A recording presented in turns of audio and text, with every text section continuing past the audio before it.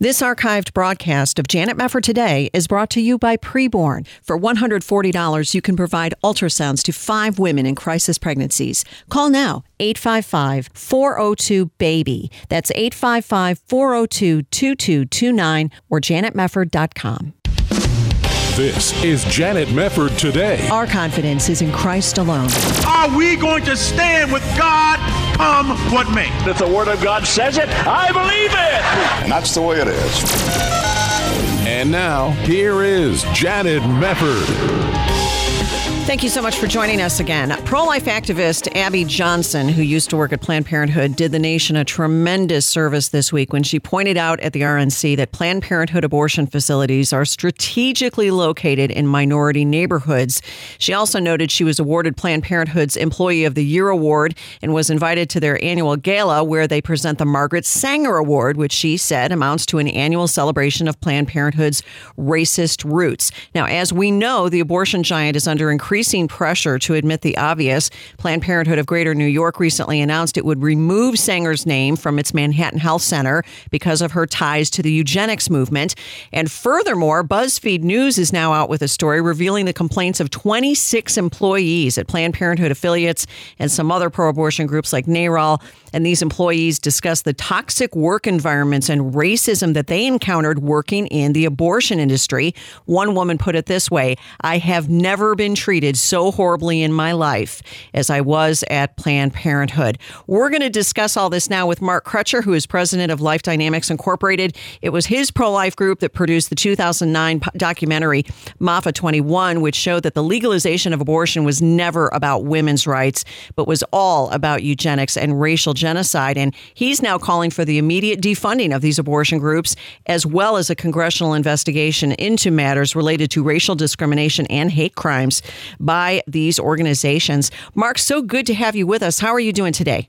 Just fine, Jen. I hadn't heard from you for a while. It is wonderful to have you back, and I'm so glad that you're doing this. You must be scratching your head and saying, I've been trying to tell you guys this for quite a few years. It's good to see that you're finally noticing. I mean, this can't be surprising to you. It's not surprising at all, and it vindicates everything that we've been saying since 2009 when we released MAFA 21.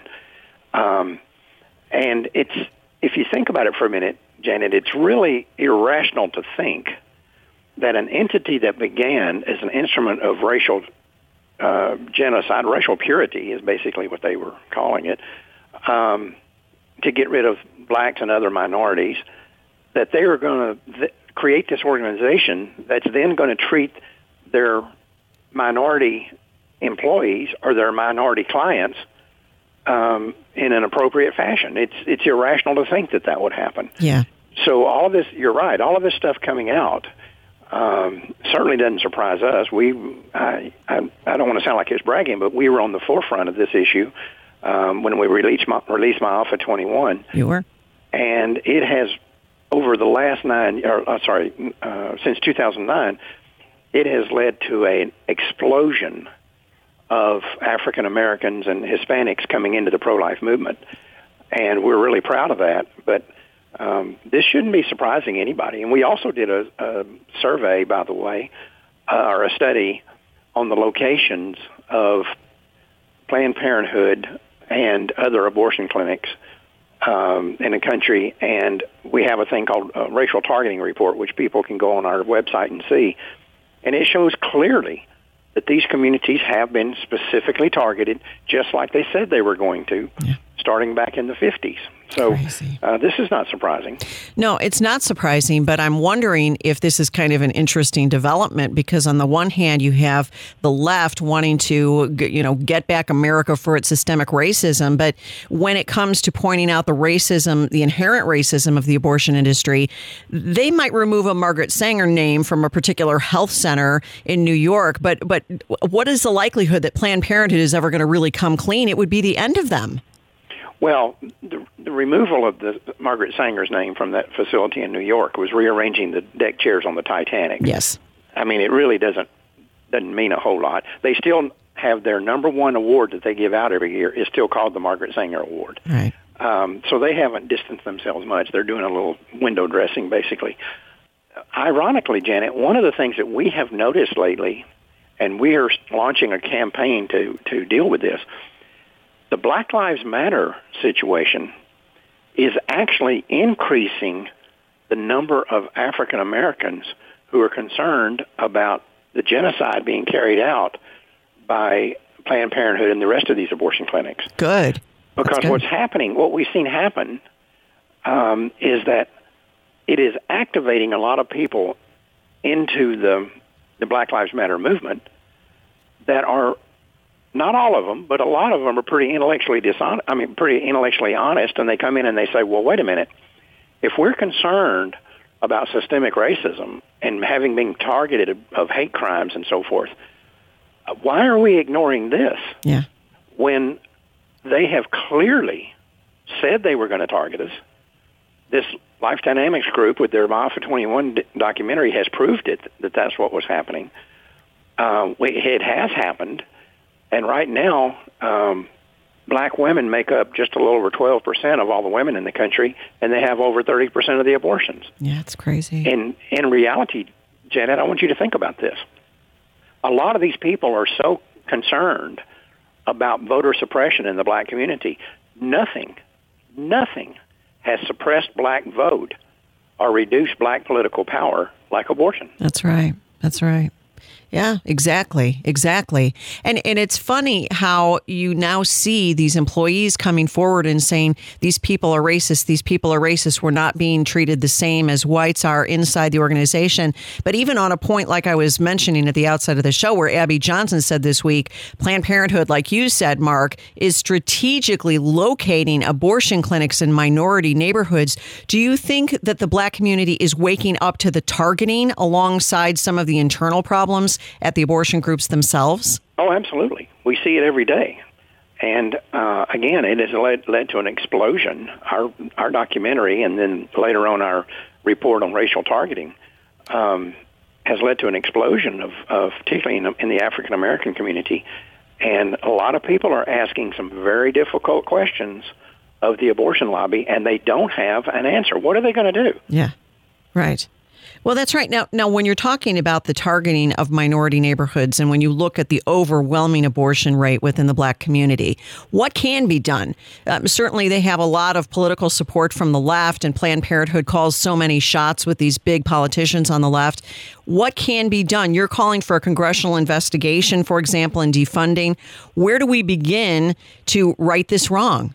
Well, the first thing that needs to happen, and it needs to happen today, is for President Trump to issue an executive order immediately halting all funding of Planned Parenthood and the rest of these what are called reproductive rights organizations that are promoting racism and hate crimes. Yeah. That needs to happen today. That'd be great. The second thing that needs to happen is a congressional investigation into the behavior of these organizations to do two things. To first make sure that this funding is never restored. But I think a legitimate argument can be made, Janet, that if we can demonstrate, and we can, that these groups have engaged in this systemic racism, I think the federal government is totally within its rights to not only deny them federal future funding, but to demand past funding that they've been given is returned. Wow. That would be great. But this is such a pet issue for the left. You have the problem of a lot of these Democrats doing anything that Planned Parenthood wants. But given Lena Wen being ousted and some of the problems internally that Planned Parenthood has had, do you see Planned Parenthood becoming weaker or stronger right now? Because some of the data really indicates that they're under more fire than they have been, maybe ever. They are under enormous pressure right now. And, I think I was on your show back in 2016 or 2015 when we were talking about the race between Clinton and Trump. Yeah. And I had written an article in which I said that I thought Planned Parenthood was laying the groundwork for once Hillary Clinton was elected, because they were absolutely, as everybody was, 1,000% convinced that her election was inevitable. Yes. There was no way it was not going to happen, right? They were going to make Planned Parenthood an agency of the federal government. I remember that, Mark. You know what? I want to come back to that discussion. We do need to pause for a very short break. Mark Crutcher from Life Dynamics. We're going to come right back. Stay with us here on Janet Mefford Today.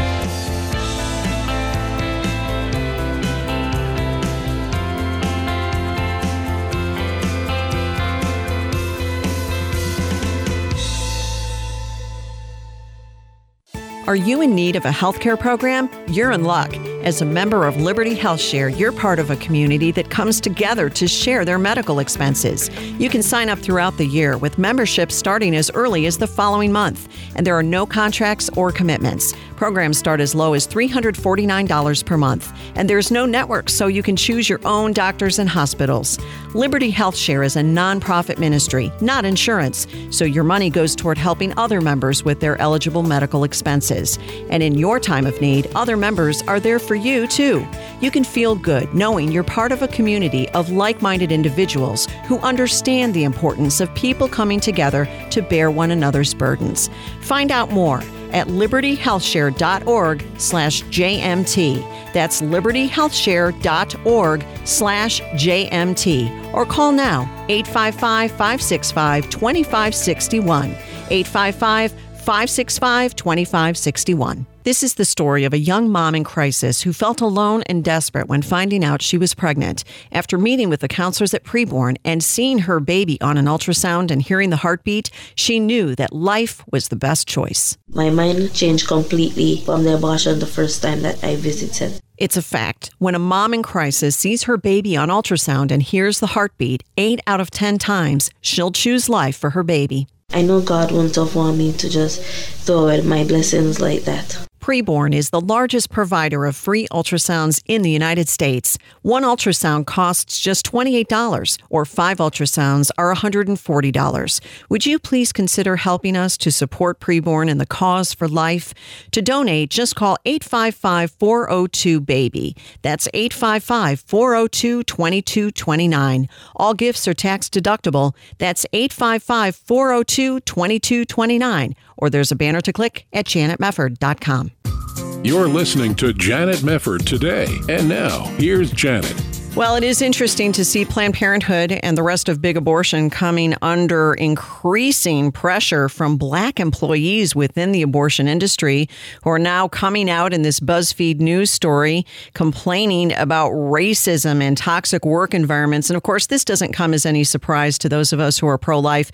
We know the eugenics roots of Planned Parenthood and Margaret Sanger and the entire eugenics movement, and it is a good development. Mark Crutcher is with us, and his wonderful group Life Dynamics put out that great 2009 documentary, MAFA 21, showing that this is all about eugenics, the abortion industry, and calling for some action. Mark, we were talking before we went to the break, and you were recalling an interview that you and I did a few years back where we were talking about Planned Parenthood laying the groundwork to be able to be folded into the auspices of the federal government in tandem with the Democrats. That's still in your mind? Is that still something that is potentially in the works if, in fact, Biden does win the presidency? I think there's no doubt about it. We saw a lot of evidence, and I think I talked about it at the time when we were on with you back in 2015, that they were laying the groundwork for this, that this is what was happening. They were wanting Planned Parenthood to become an agency. I think they were modeling it after the agencies for Veterans Administration. Yes. And veterans hospitals and VA hospitals and so forth. It was pretty clear that that's what they were doing. And Hillary Clinton, on almost every campaign speech that she did, would say something glowing about Planned Parenthood. And it was clear that they were laying the groundwork for that. Her defeat, I think they look at as, okay, that set us back 4 years. Right. But as soon as Biden and Kamala Harris are in, we'll be able to start this again. And I think that them distancing themselves from Margaret Sanger is part of that. It would be very difficult to have an organization that's totally wrapped around Margaret Sanger to be brought into the federal government. That'd be a PR problem for them. So I think that that's just more indication that they're still planning on doing that. I think they'll bring them in if they can, if Biden and, God forbid, Biden and Harris are elected. they'll bring in Planned Parenthood and fold them into the Department of Health and Human Services. And so that's just another reason we've got to be seeing this election is so crucial, because I don't have any doubt that that's what they're doing. And I'm not a guy that believes in all the, conspiracy theories and sees a communist under every bed and all that. Right. But the evidence for it was just overwhelming back in 2015. And I don't think anything has changed. Oh, I agree with you. I think you were spot on then, and I think you're spot on now. The question is, though, when you're talking about it's, awkward to have Margaret Sanger associated with Planned Parenthood, you can't erase your history. And I know in your great documentary, you get into all of the background about the racist roots of Planned Parenthood and the abortion industry. Can you give people kind of a brief timeline on why you say that, in fact, this was always about eugenics and racial genocide from the very get-go? Well, one of the things that's interesting, Janet, and by the way, people, if they want to see the documentary, they can go to Maafa21, MAAFA21.com, and they can watch it for free. Or if they want to order a DVD, they can there. But they can watch it for free, or you can watch it for free online. But they really never tried to hide this agenda when they launched it back in the in the late 1800s.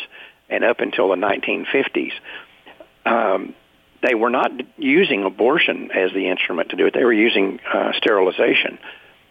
And they actually created, most people don't realize this, and we document it in the movie, there were eugenics boards in 33 states around the country. Wow. And this isn't like it was something that happened thousands of years ago.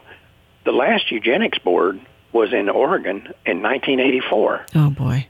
So, and they sterilized hundreds of thousands of people, and you might not be surprised to find out that they were almost all black and other minority groups, almost exclusively black, though.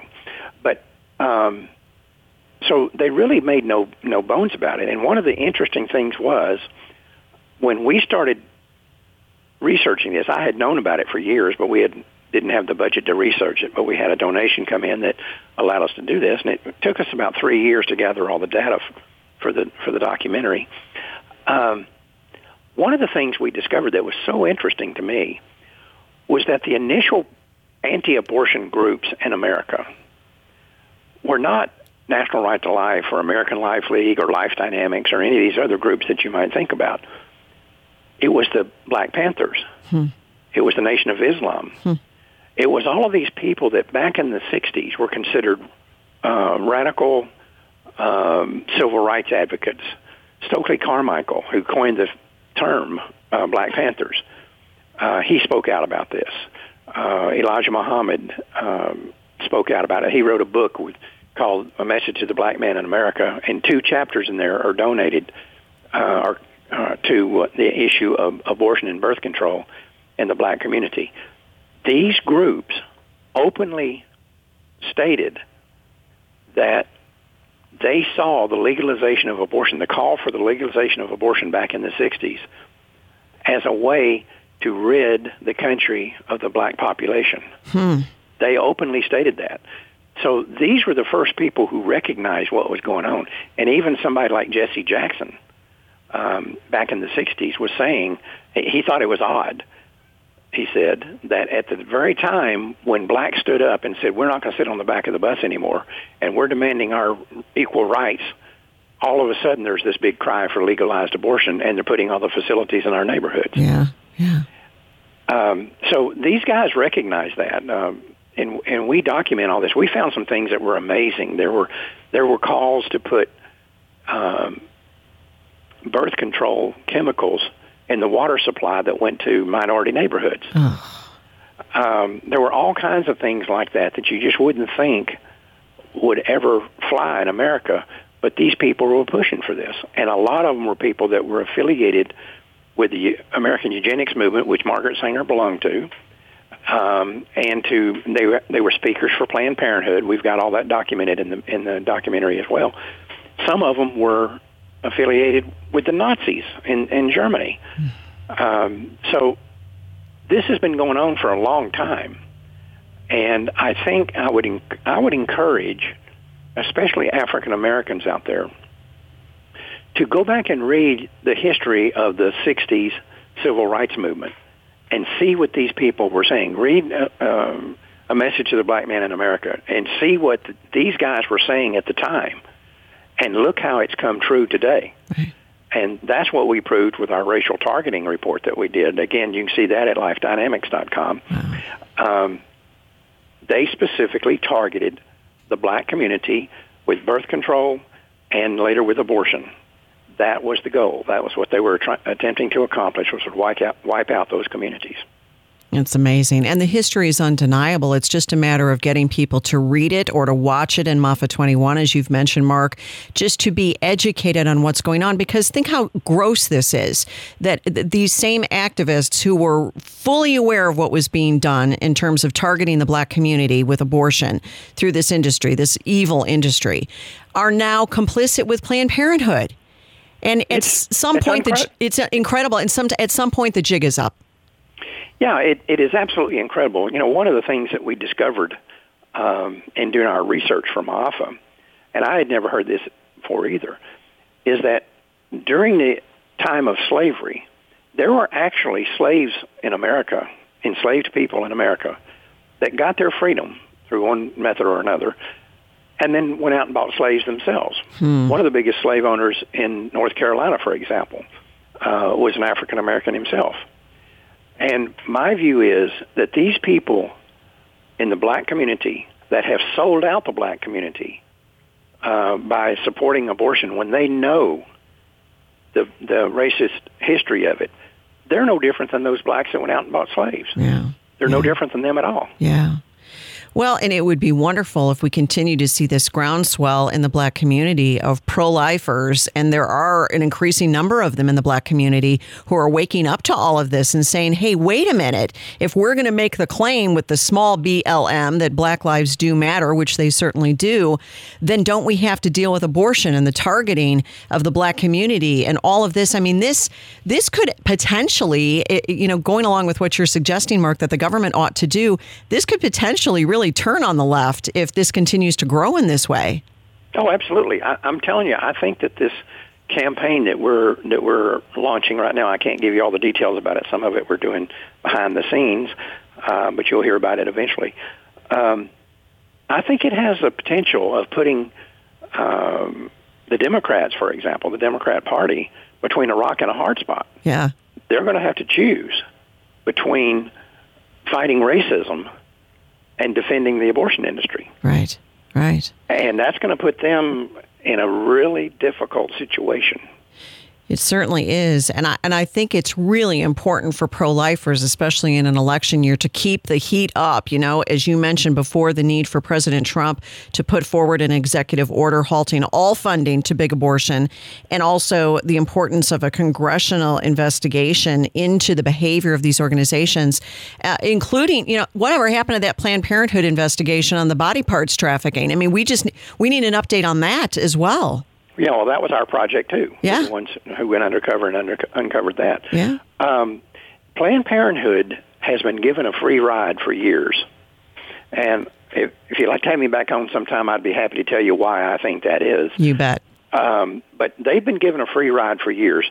But I think that it might be coming to an end.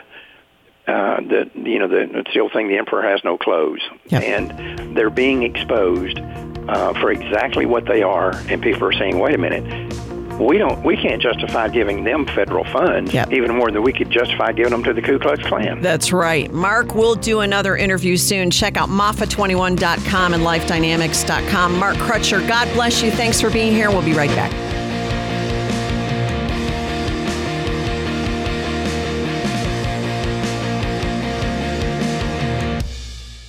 This archived broadcast of Janet Mefford Today is brought to you by Preborn. For $140, you can provide ultrasounds to 5 women in crisis pregnancies. Call now, 855-402-BABY. That's 855-402-2229 or janetmefford.com. This is Janet Mefford Today. And now, here's your host, Janet Mefford. Is the Affordable Care Act about to go down? On November 10th, the U.S. Supreme Court has said it will hear the Trump administration-backed challenge to Obamacare just a week after the presidential election. Now, you'll recall that Congress back in 2017 cut the tax penalty for people without health insurance to zero. That led Texas and other states to sue and argue that since the individual mandate was no longer tied to a specific tax penalty, the whole law should go down. And even in December, a federal appeals court held that the individual mandate was unconstitutional. It did not, however, rule on whether or not the whole law should remain. This is an incredibly important case coming up, and it raises the question, how will Americans be affected if Obamacare is ultimately struck down? We're going to get some thoughts on it now from Matt Bellis, Chief Communications Officer for Liberty HealthShare, a national nonprofit healthcare sharing ministry. Matt, so good to have you back. How are you? I'm doing great. Thanks for having me. What are your thoughts on this upcoming Obamacare case that is going to go before the Supreme Court not too long from now? Well, as members of Healthcare Sharing Ministry, we're very much interested in taking the responsibility and the care of our health and bringing it down to the individual as much as possible. And with laws and regulations like the Affordable Care Act, it tends to empower insurance companies and large-scale systems rather than trying to do the right thing, what we would say, and to bring that down to as small decision-making as possible through the patient and the physician. So we want to change that relationship, and having the freedom in healthcare that we need is what's necessary to bring that relationship about. And unfortunately, laws like the ACA just don't do that. They bring a top-down, one-size-fits-all model to the equation. And we have seen over the past few years of having the Affordable Care Act in place, it has done nothing but drive up costs, increase complexity, reduce accessibility. So if there was a mission statement to the ACA, I don't think it fulfilled it. Yeah, well, right. We have a lot of horror stories that have come out where people were just priced out of their insurance. Of course, that has been a benefit for Liberty HealthShare because you've had a lot more people come on board saying, I want a new philosophy for how I should pay for my medical expenses. We've talked about this before. You have a third-party payer system inherent to health insurance and the way that people use health insurance. And a lot of people are used to that.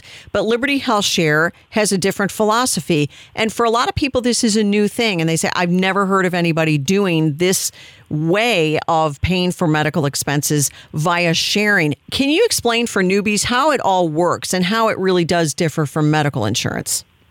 Well, you are right when it comes to the third-party payment system.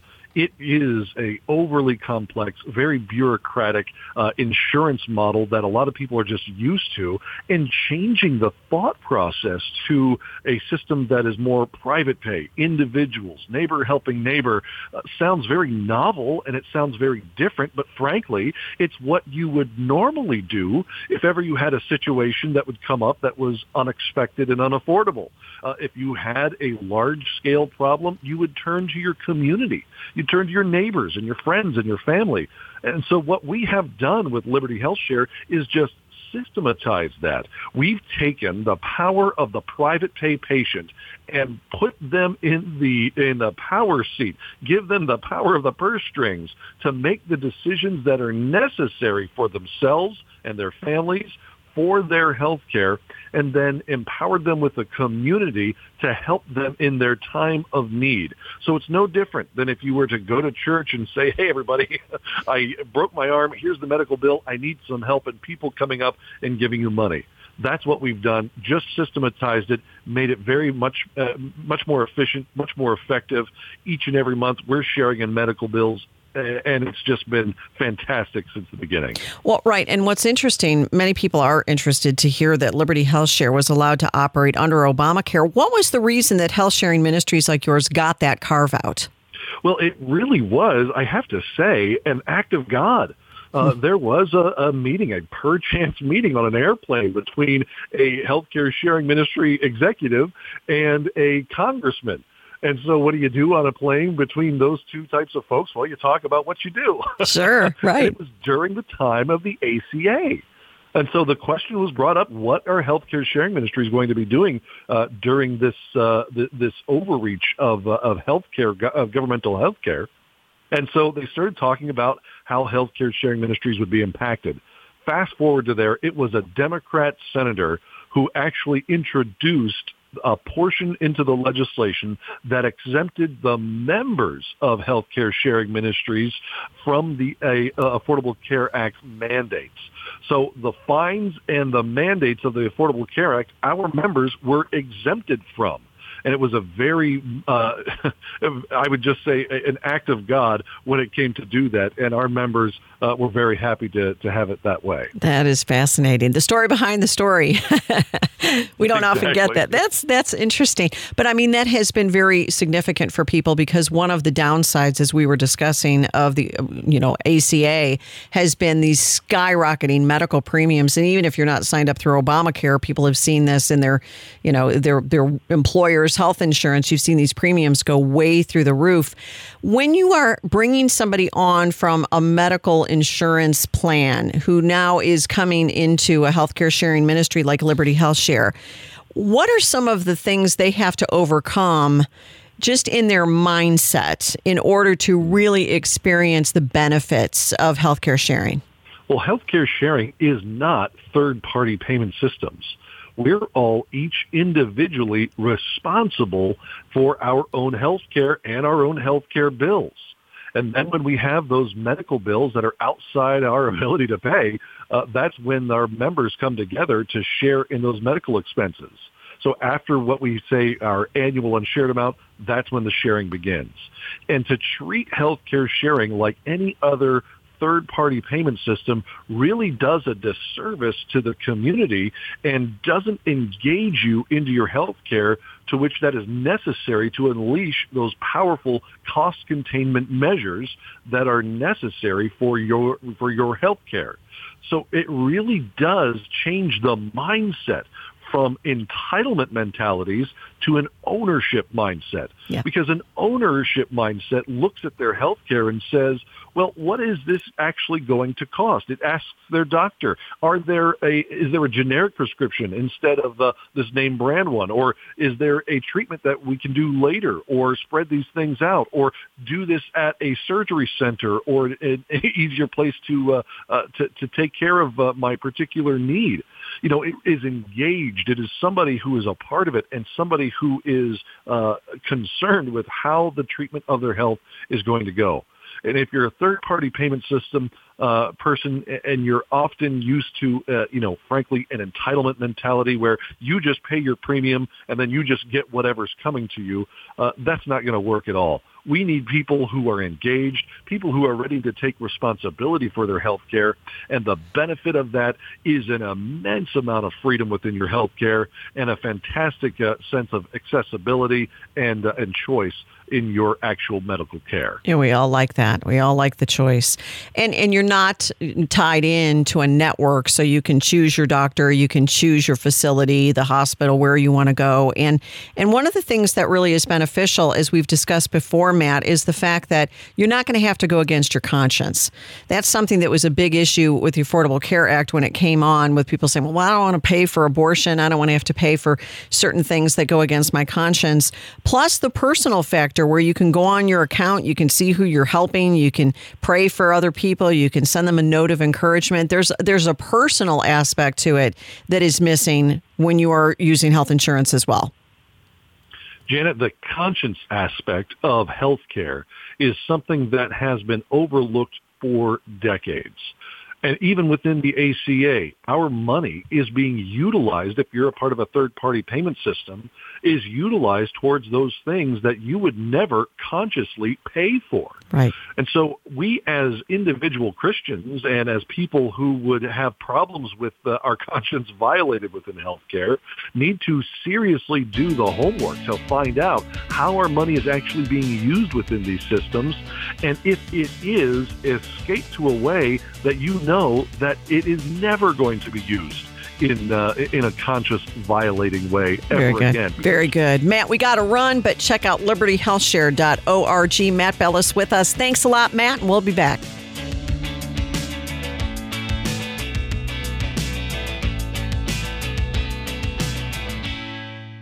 Did you know that over 18 million babies have been aborted worldwide since January 1st? Every single one of these babies died during the COVID-19 pandemic. Why isn't the world declaring these babies as lost? Here's Dan Steiner, the president of Preborn, a ministry dedicated to saving babies' lives from abortion through ultrasound. I sense God's broken heart over the issue of abortion. You see, he sees every little baby that's being formed in the mother's womb, and it breaks his heart to see when the lifetime that he has planned for them is taken from them violently so often. Preborn is the largest provider of free ultrasounds in the United States and the direct competition to Planned Parenthood. Would you help show that these babies' lives are not forgotten? Preborn is there for women in crisis who want to make the right choice, but society tells them that a preborn baby is not a human life. I was afraid. I was scared. I didn't know what to do. Everybody wanted me to have an abortion. Preborn shines light into a mother's womb, introducing her to the beautiful life growing inside of her. When I heard her heartbeat, I decided to keep her. And now my daughter's about to be 3. I don't know where my life would be without her. And that ultrasound changed everything for me. It really did. That made it all worthwhile to know that I was going to have a little blessing. The cost of one ultrasound is just $28, or 5 ultrasounds cost $140. To donate, just call 855-402-BABY. That's 855-402-2229. Or there's a banner to click at janetmefford.com. I'm going to keep my baby, and I'm going to be a great mom. Every baby's life is important. Would you please join with Janet Mefford today and Preborn in the cause for life? All gifts are tax deductible. And when you donate, you'll receive an ultrasound picture along with stories of other babies' lives that were spared. Call now, 855-402-BABY, 855-402-2229, or there's a banner to click at janetmefford.com. This is Janet Mefford Today. And now, here's your host, Janet Mefford. Welcome back. I want to go back to the subject of what is going on in this country. As you know, there has been incredible violence in Kenosha, Wisconsin. That's been going on now several days. And now this 17-year-old has been charged with first-degree murder because of these rioters who were armed, and there was an altercation and he shot them.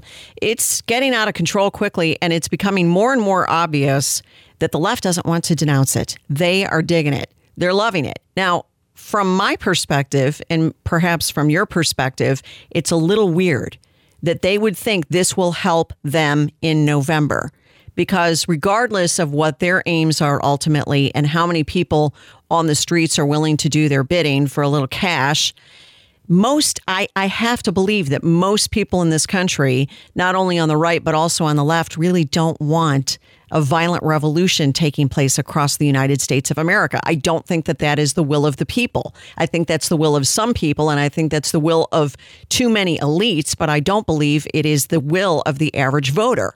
I think you could get people on the left to say we need to protest racial injustice and police brutality, and that's as far as they go, but they're not saying, hey, let's have another French Revolution and get the guillotine out. I don't think most people are going down that road. But listen to how Hillary Clinton has responded about the November election. If you will recall, back in 2016, you know, she lost the presidential election, and that was not supposed to happen. But she had a difficult time coming forward and conceding. Remember that? I remember that. We were watching election night, and it was clear that Trump had just won, and we were waiting for Hillary to come forward, and we were waiting. She did not want to come forward and say, yes, I lost. It was too injurious to her pride. But she has said something in a new interview that I think is jaw-dropping. And I'll tell you why after I play it for you. Now, she had done this interview with her former communications director, Jennifer Palmieri, for Showtime's The Circus. And this was a portion of that particular interview. Listen to cut one. They have a couple of scenarios that they're looking toward. One is messing up absentee balloting so that they then get maybe a narrow advantage in the Electoral College on Election Day. Joe Biden should not concede under any circumstances, because I think this is going to drag out, and eventually I do believe he will win if we don't give an inch and if we are as focused and relentless as the other side is. Well, that's pretty disturbing. What do you mean Joe Biden should not concede under any circumstances? What if Donald Trump wins in a landslide, Hillary?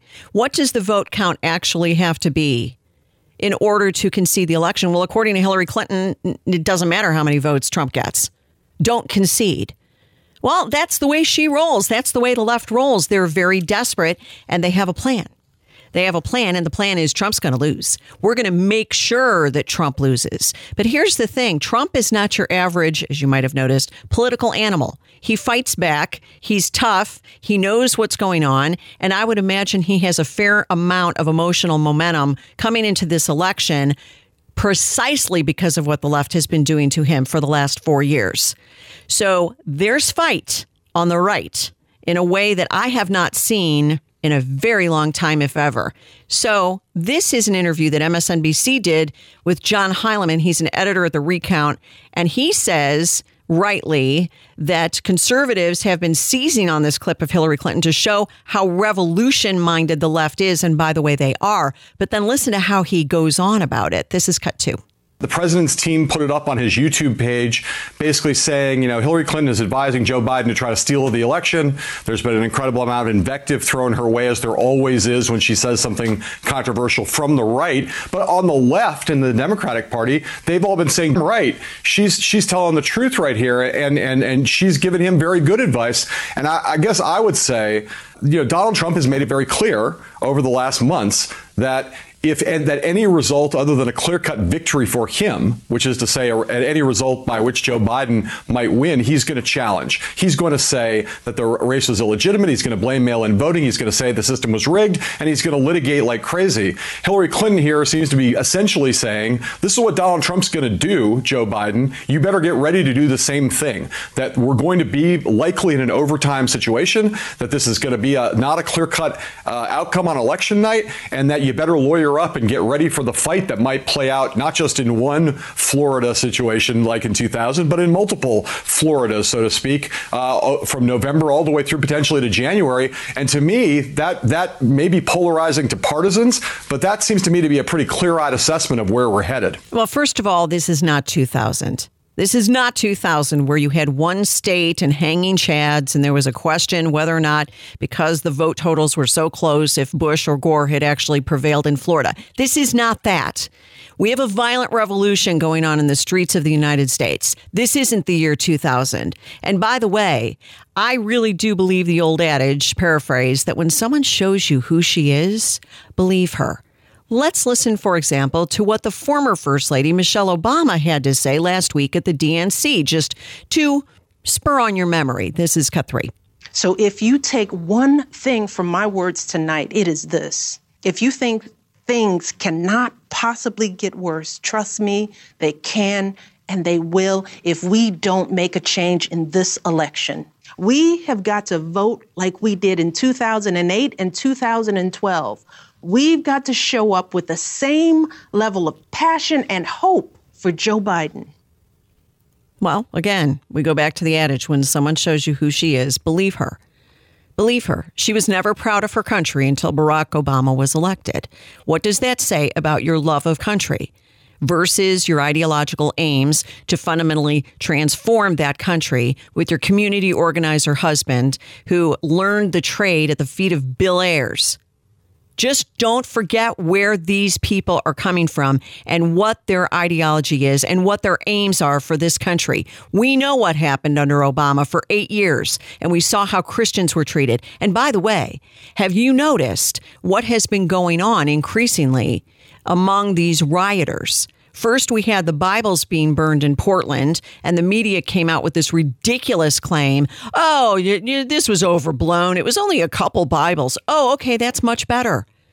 What would they have said if there were Korans being burned? I recall what happened when Korans were being burned by that Florida pastor with about 10 people in his church. He became an international criminal in many people's minds.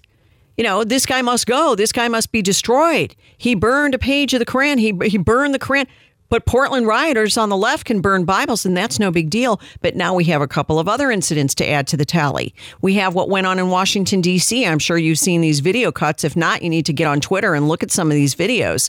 You had a mob in Washington, D.C., cornered these white patrons at this cafe, this restaurant. And there's one particular clip where they are screaming in this young white girl's face, trying to get her to put up a power fist, which not only is a sign of Black Lives Matter, but of communism. She refused to do it. And this one woman, this terrorist rioter, gets in her face and says, "Are you a Christian?" Does that freak you out a little bit that that's where we're at? Not only that, but there have been marchers in Charlotte this week, and some video footage came out. I'm not even going to tell you what they said because it was such blasphemy against the Lord Jesus Christ. But they were very plain in their vulgarities about God himself. These people hate Christians and they hate Christianity. And it just should be a reminder for us that we need to see this as the spiritual battle as well as the political battle that it is. It is a spiritual battle. Anytime you see Christianity on one side and another movement on the other, and the other movement hates Christians, you can tell where that movement is coming from. It's coming from hell itself. It is. You want to tear down the greatest nation in the world, just destroy it? Who is the enemy but the one who comes to steal, kill, and destroy? We know from Scripture who the enemy is, and we know his children are like their father. So what are we doing watching some of these woke evangelical leaders embracing Black Lives Matter as if it's just about racial justice? It's not. It's about a revolution, and it will continue to spread if we continue to allow these people to woo us into the idea that, oh, well, we just want to make sure that the election and all the votes are counted fairly. That's why Hillary is saying that Joe Biden should never concede. And what are you worried about with Michelle Obama saying, it can get worse if you don't vote the right way? These people are telling you who they are. That's why Maximo Alvarez's speech earlier this week was so riveting, because he saw it before in Cuba. And it's why I keep trying to tell people as loudly as I can and as often as I can, be on your guard. Be on your guard and pray for this country. Thank you for being with us. We've got to leave it there, but we'll see you next time on Janet Mefford Today.